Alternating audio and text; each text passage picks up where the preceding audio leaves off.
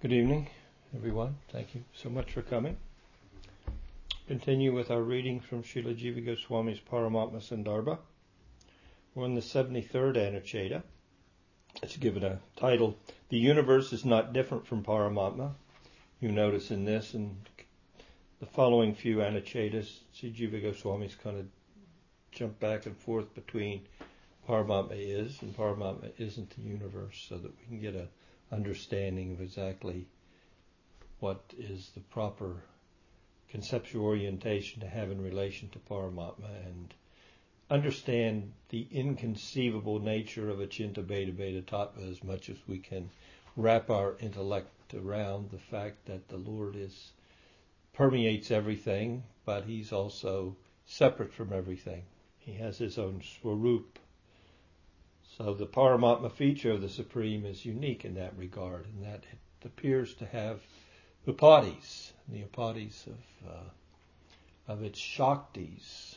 In other words, some very close relationship with its Shaktis, the Tatastha Shakti, the Jiva Shakti, ourselves, and all the other living entities within the universe and universes, and the Bahiranga Shakti, which is in two special effects. It has the actual constituent part. It also has an activation part. But understanding that Bahiranga Shakti is not conscious. So even that part of the Bahiranga Shakti, which is the instrumental part, is not consciously instrumental. So the nomenclature instrumental is very appropriate. You may have an instrument, no matter what it would be, but unless someone picks up and plays it, it's not going to make any sound. So, similarly, when we look to the different ways Srila Jiva Goswami's related to us the Namitta aspect of the Bahiranga Shakti, the Maya Shakti, and he's referred to different things that are instrumental. First and foremost, of course, is time. Time actually, without it there's no animation, there's no movement. So time, which is definitely a specific energy of Paramatma himself, and Swabhava, it's been referred to in karma. Karma, what is our karma? What is our nature? What constitutes our nature? But it's a nature, when we speak of it in that context, we're speaking about a nature in relationship to the external energy, which generally doesn't have any relationship with our nature in regards to our true self. So it's a nature that we adopt, or adopts us in some, depends who's doing the adopting. And the agent of adoption is the agency of adoption is pretty much dependent on the degree to which we're influenced by the vidya or the avidya potencies of Paramatma. So if there's little knowledge, then what happens if there's little knowledge is the environment overwhelms us.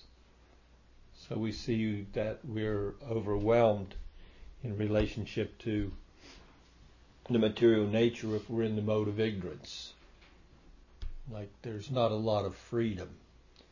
Even if we look to the other species, lower species of life, bodies that are inhabited by jivas that haven't come up to the platform of the human form of life. So, thank you.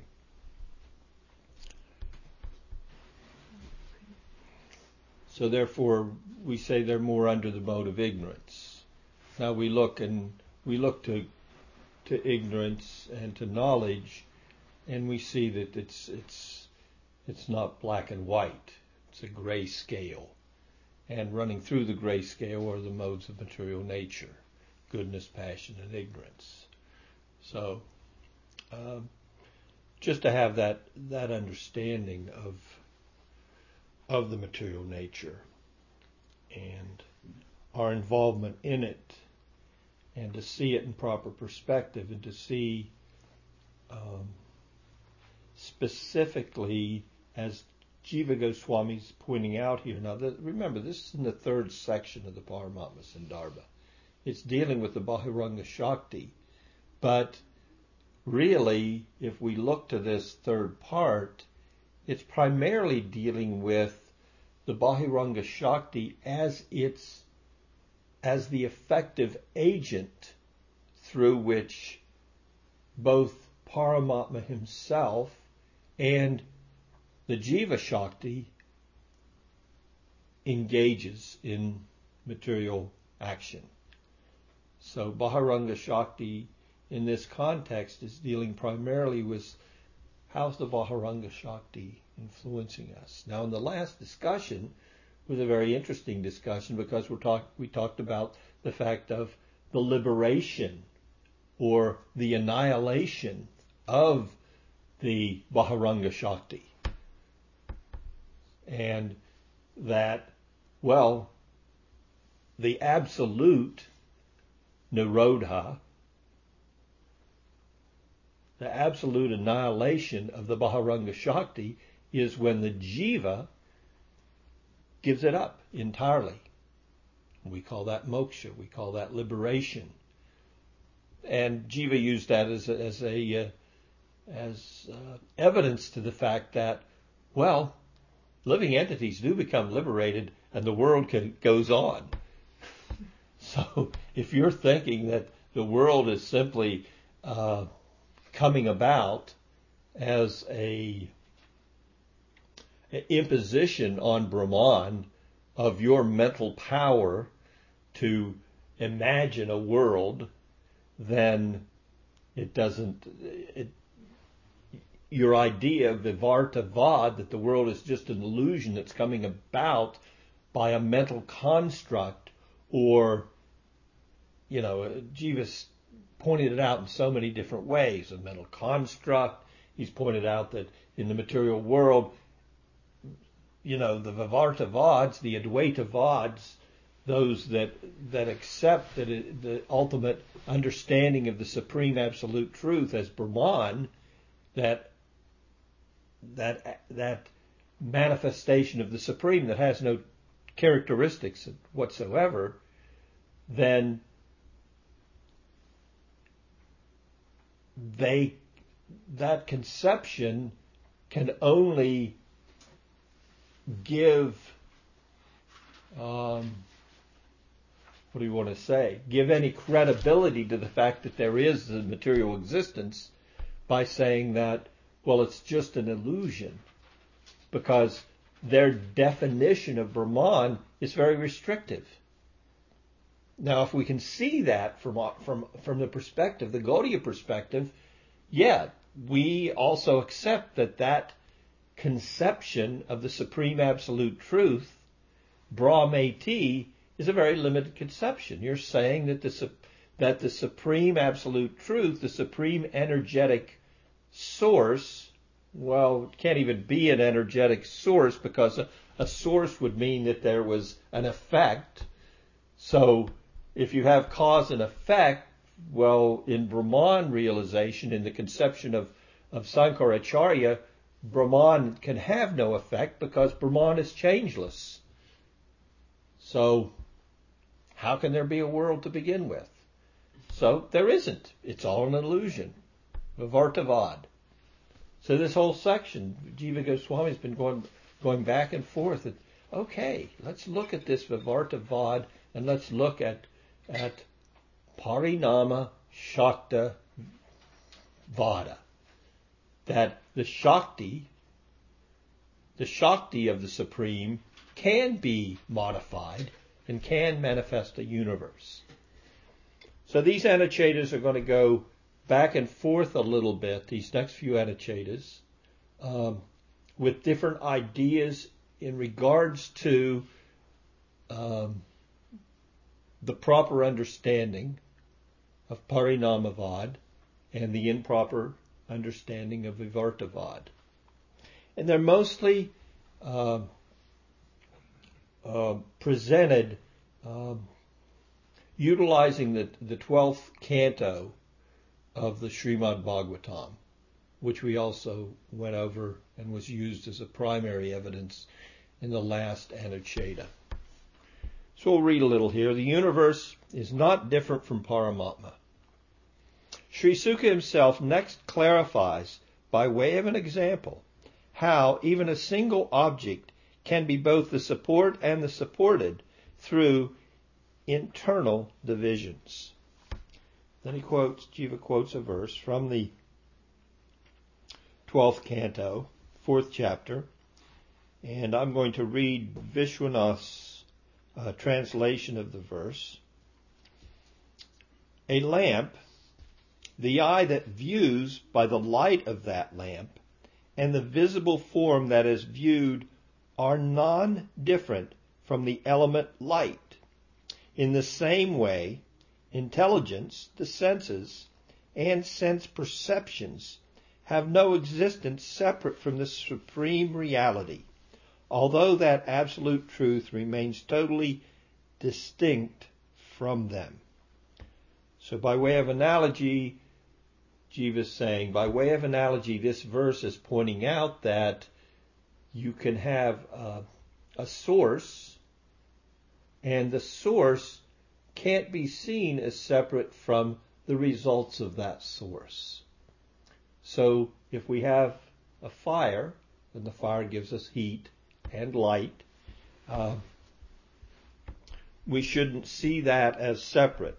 Actually, what's more to the point of the analogy is the fact that the element fire itself, in order to be experienced by the jiva, all the constituents have to be seen as part of fire. So I'll read what Jiva says here in looking at this Anucheta. The flame, the eye, and form or color are all parts of the great element of fire or light, Jyoti. So they are not different from it. In the same way, the intellect, etc., are not separate from the truth or Paramatma. Yet, just as the great element fire is not implicated by any defects in the flame, etc., in the same way, Paramatma is not affected by the defects of the intellect, and so on. And just as the element fire is distinct from the flame, in the same way, Paramatma is anyatama, or completely different from the universe. The commentary concludes with this statement. Similarly, the material elements are not different from Paramatma, their source. Yet Paramatma is distinct from them and is not implicated in their defects, limitations, or modifications.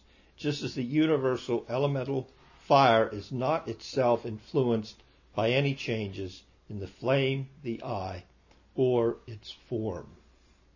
So the universe is not different from Paramatma.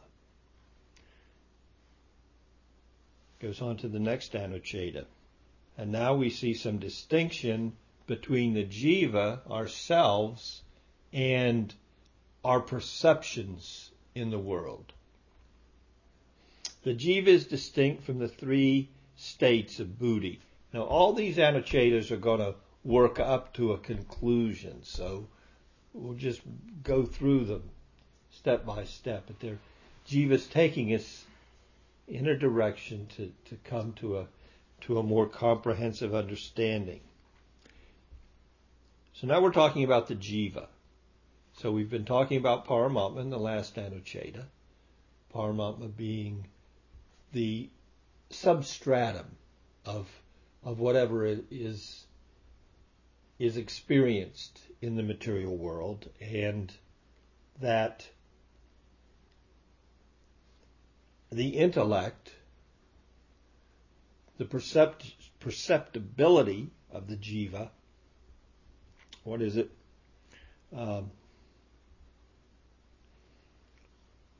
The The intellect, the senses, and their objects are not distinct from reality. They are a real thing. So they are, from Satkaryavad, they are a real effect of a real Paramatma. We can't say that they're not real. Just as we can't say that the eye and the flame and the sense of sight are distinct from the fire element itself. So let's look at the intellect of the jiva. And it's explained at this Anucheta, Jiva himself says, this he does, in talking of Sukadev, relating this knowledge to Maharaj Parikshit. He says in the Anucheta here, that this he does, Sukadev does, in order to induce the jiva to give up its identification with the intellect and so on. So this Anucheta is there with that objective, to create detachment in us from what we take as so greatly important. We put a lot of stock in the fact that, we perceive the world and we understand what we're perceiving. We understand, what's going on. So we need to look at this Anucheta in that light. Well, really? Let's look a little deeper at that idea. So we start out by looking at our different states of consciousness. So we have 3 states of consciousness, 3 experiences of our existence on a daily basis. There's actually 4, but we don't get to the 4th very often. In fact, it's very rare. But let's go through the Anucheta. In this way, Sukadev refers to the intellect and so on as products of the inherent potency of Paramatma. So the intellect is a product of the potency. It's not really, in other words, without Paramatma, it's not going to work. He's the substratum, you could say. He's the underlying cause of our intelligence. In spite of this, however, he describes them as flawed, as understood from the allusion to their impurity. This is due to the fact that Paramatma is completely different, anyatama, from them, since they are composed of the extrinsic Bahiranga potency, whereas he is qualified by the intrinsic Antaranga and intermediary Tatastha potencies as well. So this ability to intellectualize, to perceive, to understand the environment, this is coming about because of Paramatma. But you can't really, just as there may be a defect in what is the outcome of a fire.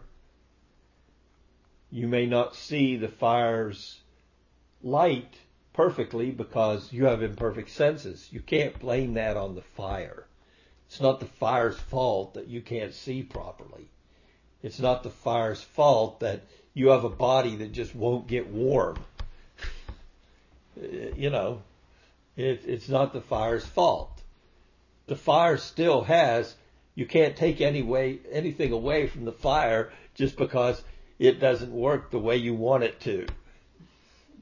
So, similarly, the intellect, of course, the basis of intellect is Paramatma, Of course, he's the basis of everything in material existence. But you can't attribute the defects of material intellect on Paramatma, because Paramatma is entirely different. He's entirely one and entirely different. Achinta Bheda Bheda Tattva.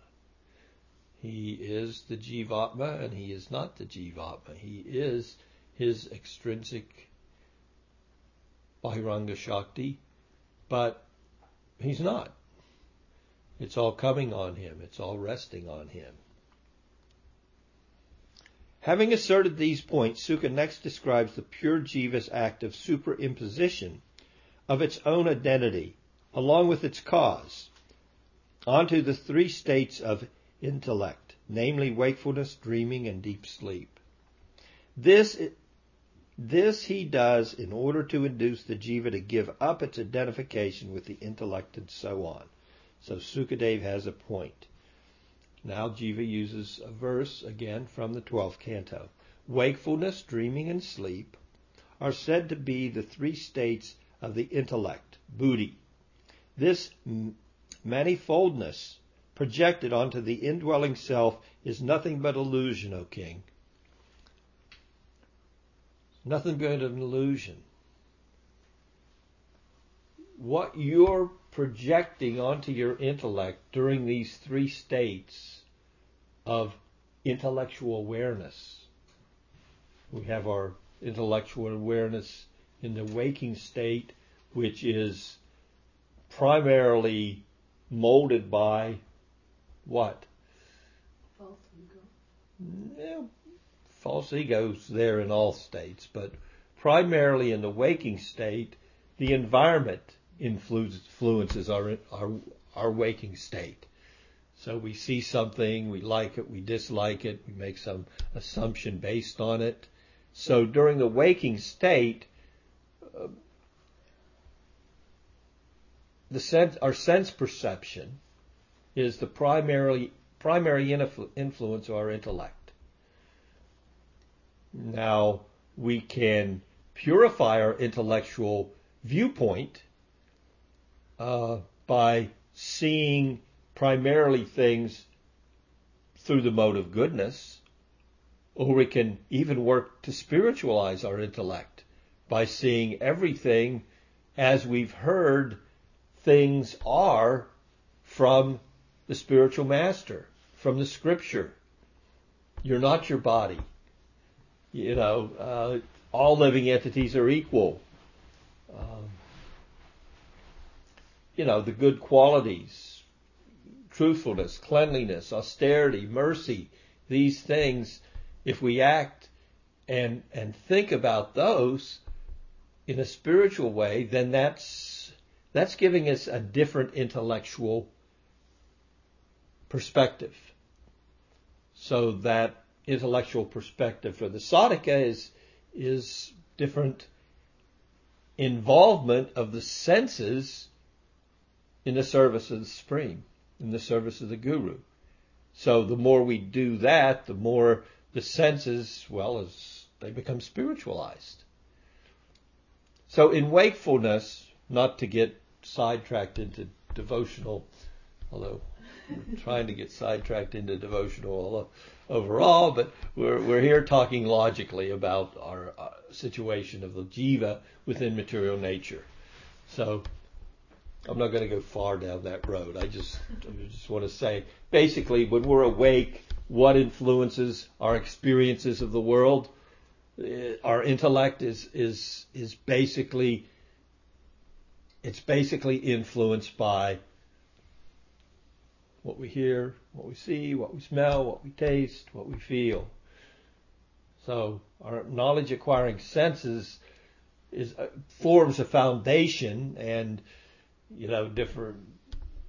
We could get into a whole explanation, some skaras coming from past lives, and the environment around us, the sangha, the company we keep. So many things are affected, but that's wakefulness. So these states, the state vrittis, the states of the intellect are called vrittis. So the states of the vrittis of the intellect are wakefulness, sleeping, and the deep sleep. So in the wakeful state, we have a little control of the situation. We can kind of mold. In fact, yogis spend lifetimes trying to keep the intellect, control the mind and senses, and keep the intellect fixed on the self. The Bhakta does the same thing, but he has a different approach. His approach is not one of trying to fight the senses. His approach is rather a proper utilization of the senses.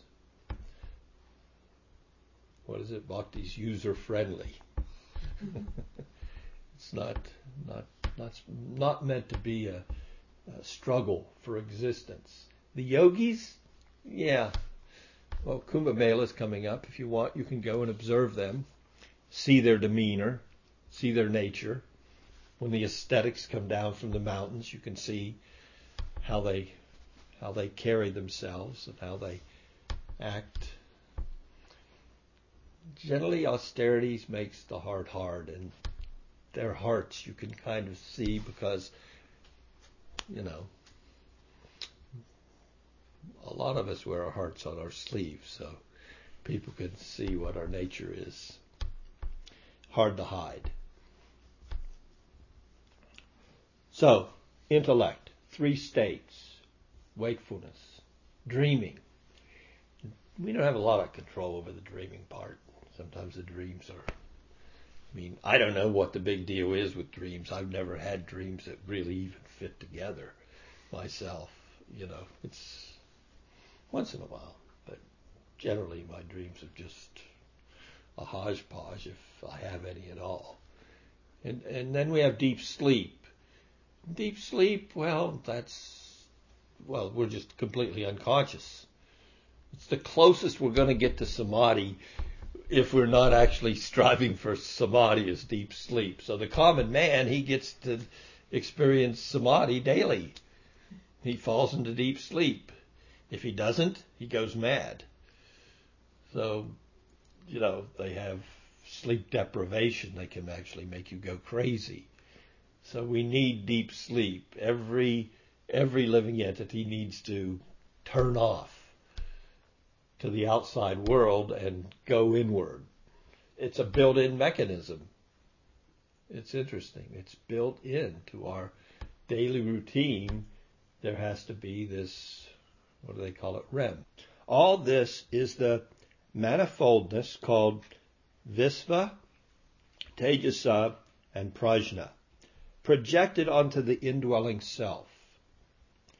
Pratyaga Atma, the pure jiva.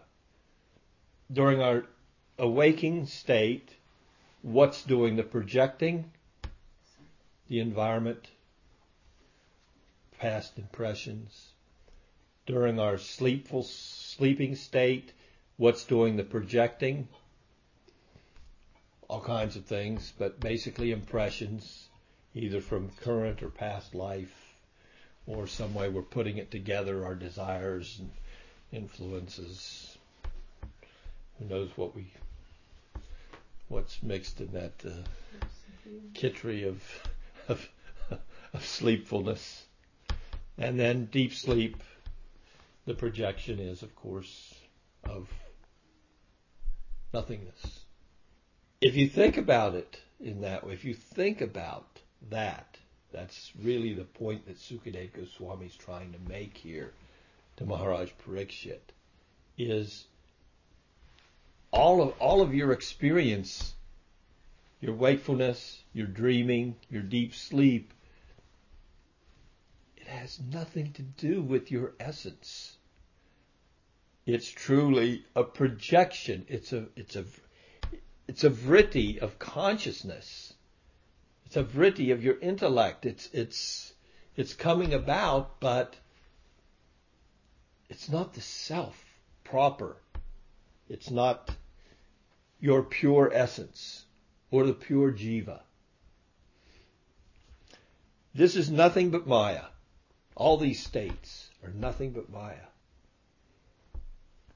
Meaning that it is the result of the superimposition, adhyasa, caused by Maya.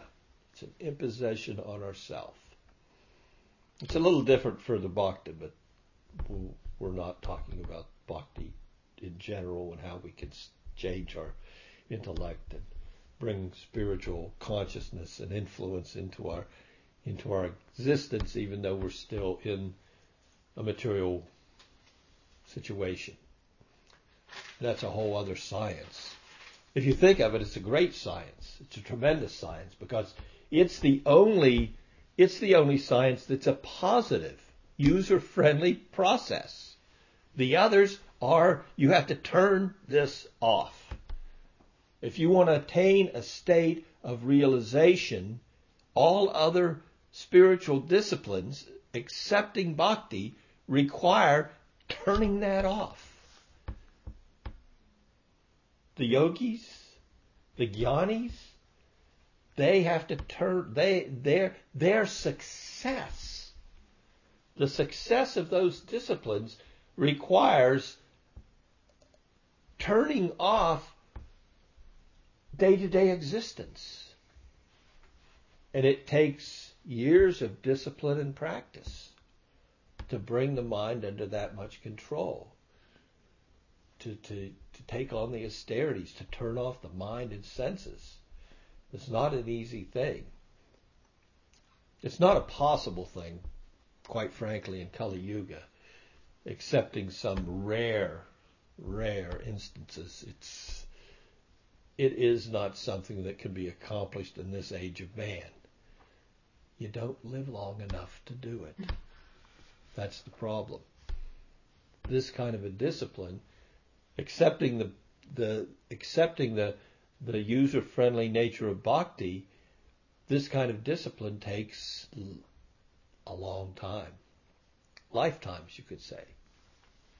Or at least longer than 100 years. You're just scraping the surface of self-control within 100 years.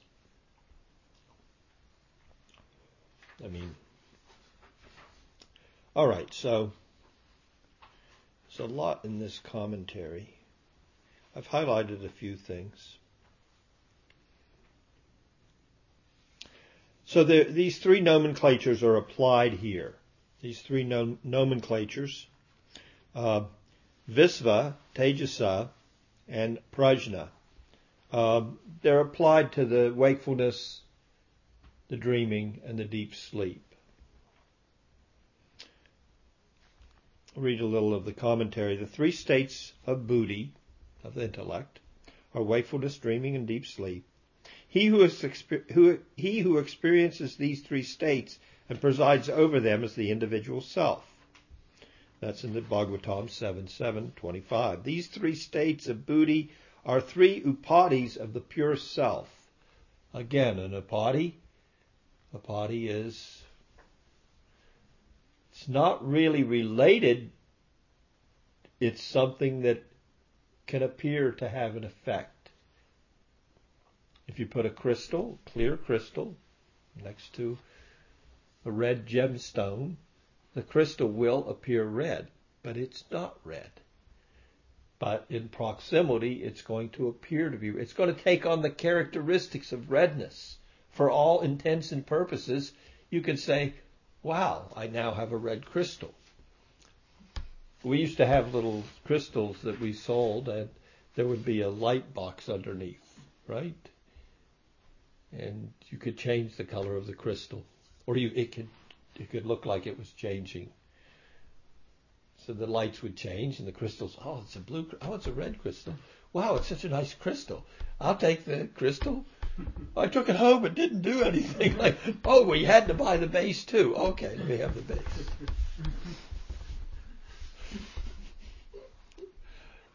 The different colors are affecting. It's an upadhi. It's an imposition from outside, but the crystal itself is remaining pure. These states of awareness, based on the material environment, are their impositions on the true self. interesting thing about the sleeping state, Tejasa, when the jiva identifies with the subtle body, so we sleep in the subtle body. So when the jiva identifies with the subtle body is called Tejasa, either because the subtle body is made of the Tejasa, fire element, or because it is a witness to dreams, which are also said to be a product of Tejas. When the jiva identifies with a vidya, it is called prajna, because in this state it perceives nothing and remains as pure consciousness. D, the intellect, and its three states are products of Maya. The pure self is independent of them. And then in the commentary, a verse is brought out from the seventh canto. Sri Sutta Goswami, while conducting his instructions to Sanaka at the end of the Bhagavatam, states that it is Bhagavan alone who is to be deliberated upon through the four states of Visva, Tejasa, Prajna, and Turiya. And there's a nice verse to that effect in the Bhagavatam, which reads as follows. One can conceive of the Supreme Lord in terms of awakened consciousness, dreaming, deep sleep, and spiritual consciousness by knowledge gained through external objects, the senses, and the mind. Vishwanath's commentary is good in this regard. This explains the vibhutis of the Chatra Vyuha, the powers, the energies of the Chatra Vyuha, this idea. So now we were talking about Chatra Vyuha in relationship with the heart. So now we see another utilization or another understanding of the Chatra Vyuha's influence on the Jivatma, the Tatastha Shakti. Tatastha Shakti. The explanation, this explains the vibhutis, the potencies of the Chatra Vyuha. The senses and mind are endowed with impressions. I slept happily. I was not even aware of happiness. In this example, even in deep sleep, there is ignorance and knowledge caused by impressions of the mind and senses. By knowledge through the senses, mind, and objects. In the states of waking, sleeping, deep sleep, and the fourth state, the Lord is remembered. The four states are vibhutis of the Chatra Vyuha. Vasudeva represents the waking state. Sankarshan represents dreaming. Pradyumna represents deep sleep. Aniruddha represents the fourth state of knowledge, spiritual awakening. That those periods of your involvement in Krishna consciousness where there is some relish for transcendental involvement, like in the holy name, or we have as bhaktas, even in the preliminary stages, experiences of this fourth state of consciousness. And it's not part of your day-to-day experience of the world. It's not part of your being, it's not a dream. It's something more. So even preliminary, at the Kanistha stage of bhakti, we get some little taste of the sweetness of the Supreme, the sweetness of His holy name, the sweetness of the deity form. We read Shastra and we're affected in a way that's it's not just. We realize this is not just intellectualized knowledge we have here. I've read this a couple times, and more things are coming. Where are these things coming? Generally, just to read or to study, there's no further revelation coming from the source of knowledge that there is in Scripture. Scripture is it has all the potencies of the Supreme. It is itself a vibhuti. So this fourth state is represented by Aniruddha. So you can see the Chatra Vyuha in these four states of consciousness. The sages, the sadhus, bring out the commentaries, they bring out an awareness of the Lord's Chaturvyuha influence within material nature. Chaturvyuha is there in the mind, intelligence, false ego, chitta, which can be seen as what constitutes the heart. These four things together, and we can tie those four things, mind, intelligence, false ego, and the heartfulness that we have is a combination of those, and that they're influenced primarily even in the material realm. And similarly, when we look to the different states of consciousness, we also see these states of consciousness are potencies of these different aspects of the Supreme. Vasudeva, Sangrachan, Pradyumna, and Aniruddha. I'll read the way the commentary of Vishwanath is expanded. Srila Vishwanath Chakravarti Thakur here also comments that this verse describes the vibhutis of the four expansions, vyuha, of Bhagavan stated in the previous verse. He says that the word artha here means the sense objects perceived in the waking state. Indriya means the mind, through which one dreams, and ashra refers to the chitta. So he's seeing here and bringing out the correlation Satyanarayan is as he sees Vishwanath presenting his commentary. Ashraya refers to the chitta, which carries the impressions from both the waking and dream state. So the chitta is often referred to as the unconscious mind. We're not aware of it, but we carry impressions of what we've experienced in the past. We carry impressions of what we experience in the present, and we impressions of created by the desires in our mind, and those affect our existence. So the word gyan here refers to the happiness in the form of I slept happily, and ignorance. So now he's taking knowledge. The ignorance in the form of I do not know anything, and also self-consciousness. So only Bhagavan is to be deliberated through the states of Visva, etc., as described by the above-mentioned experiences.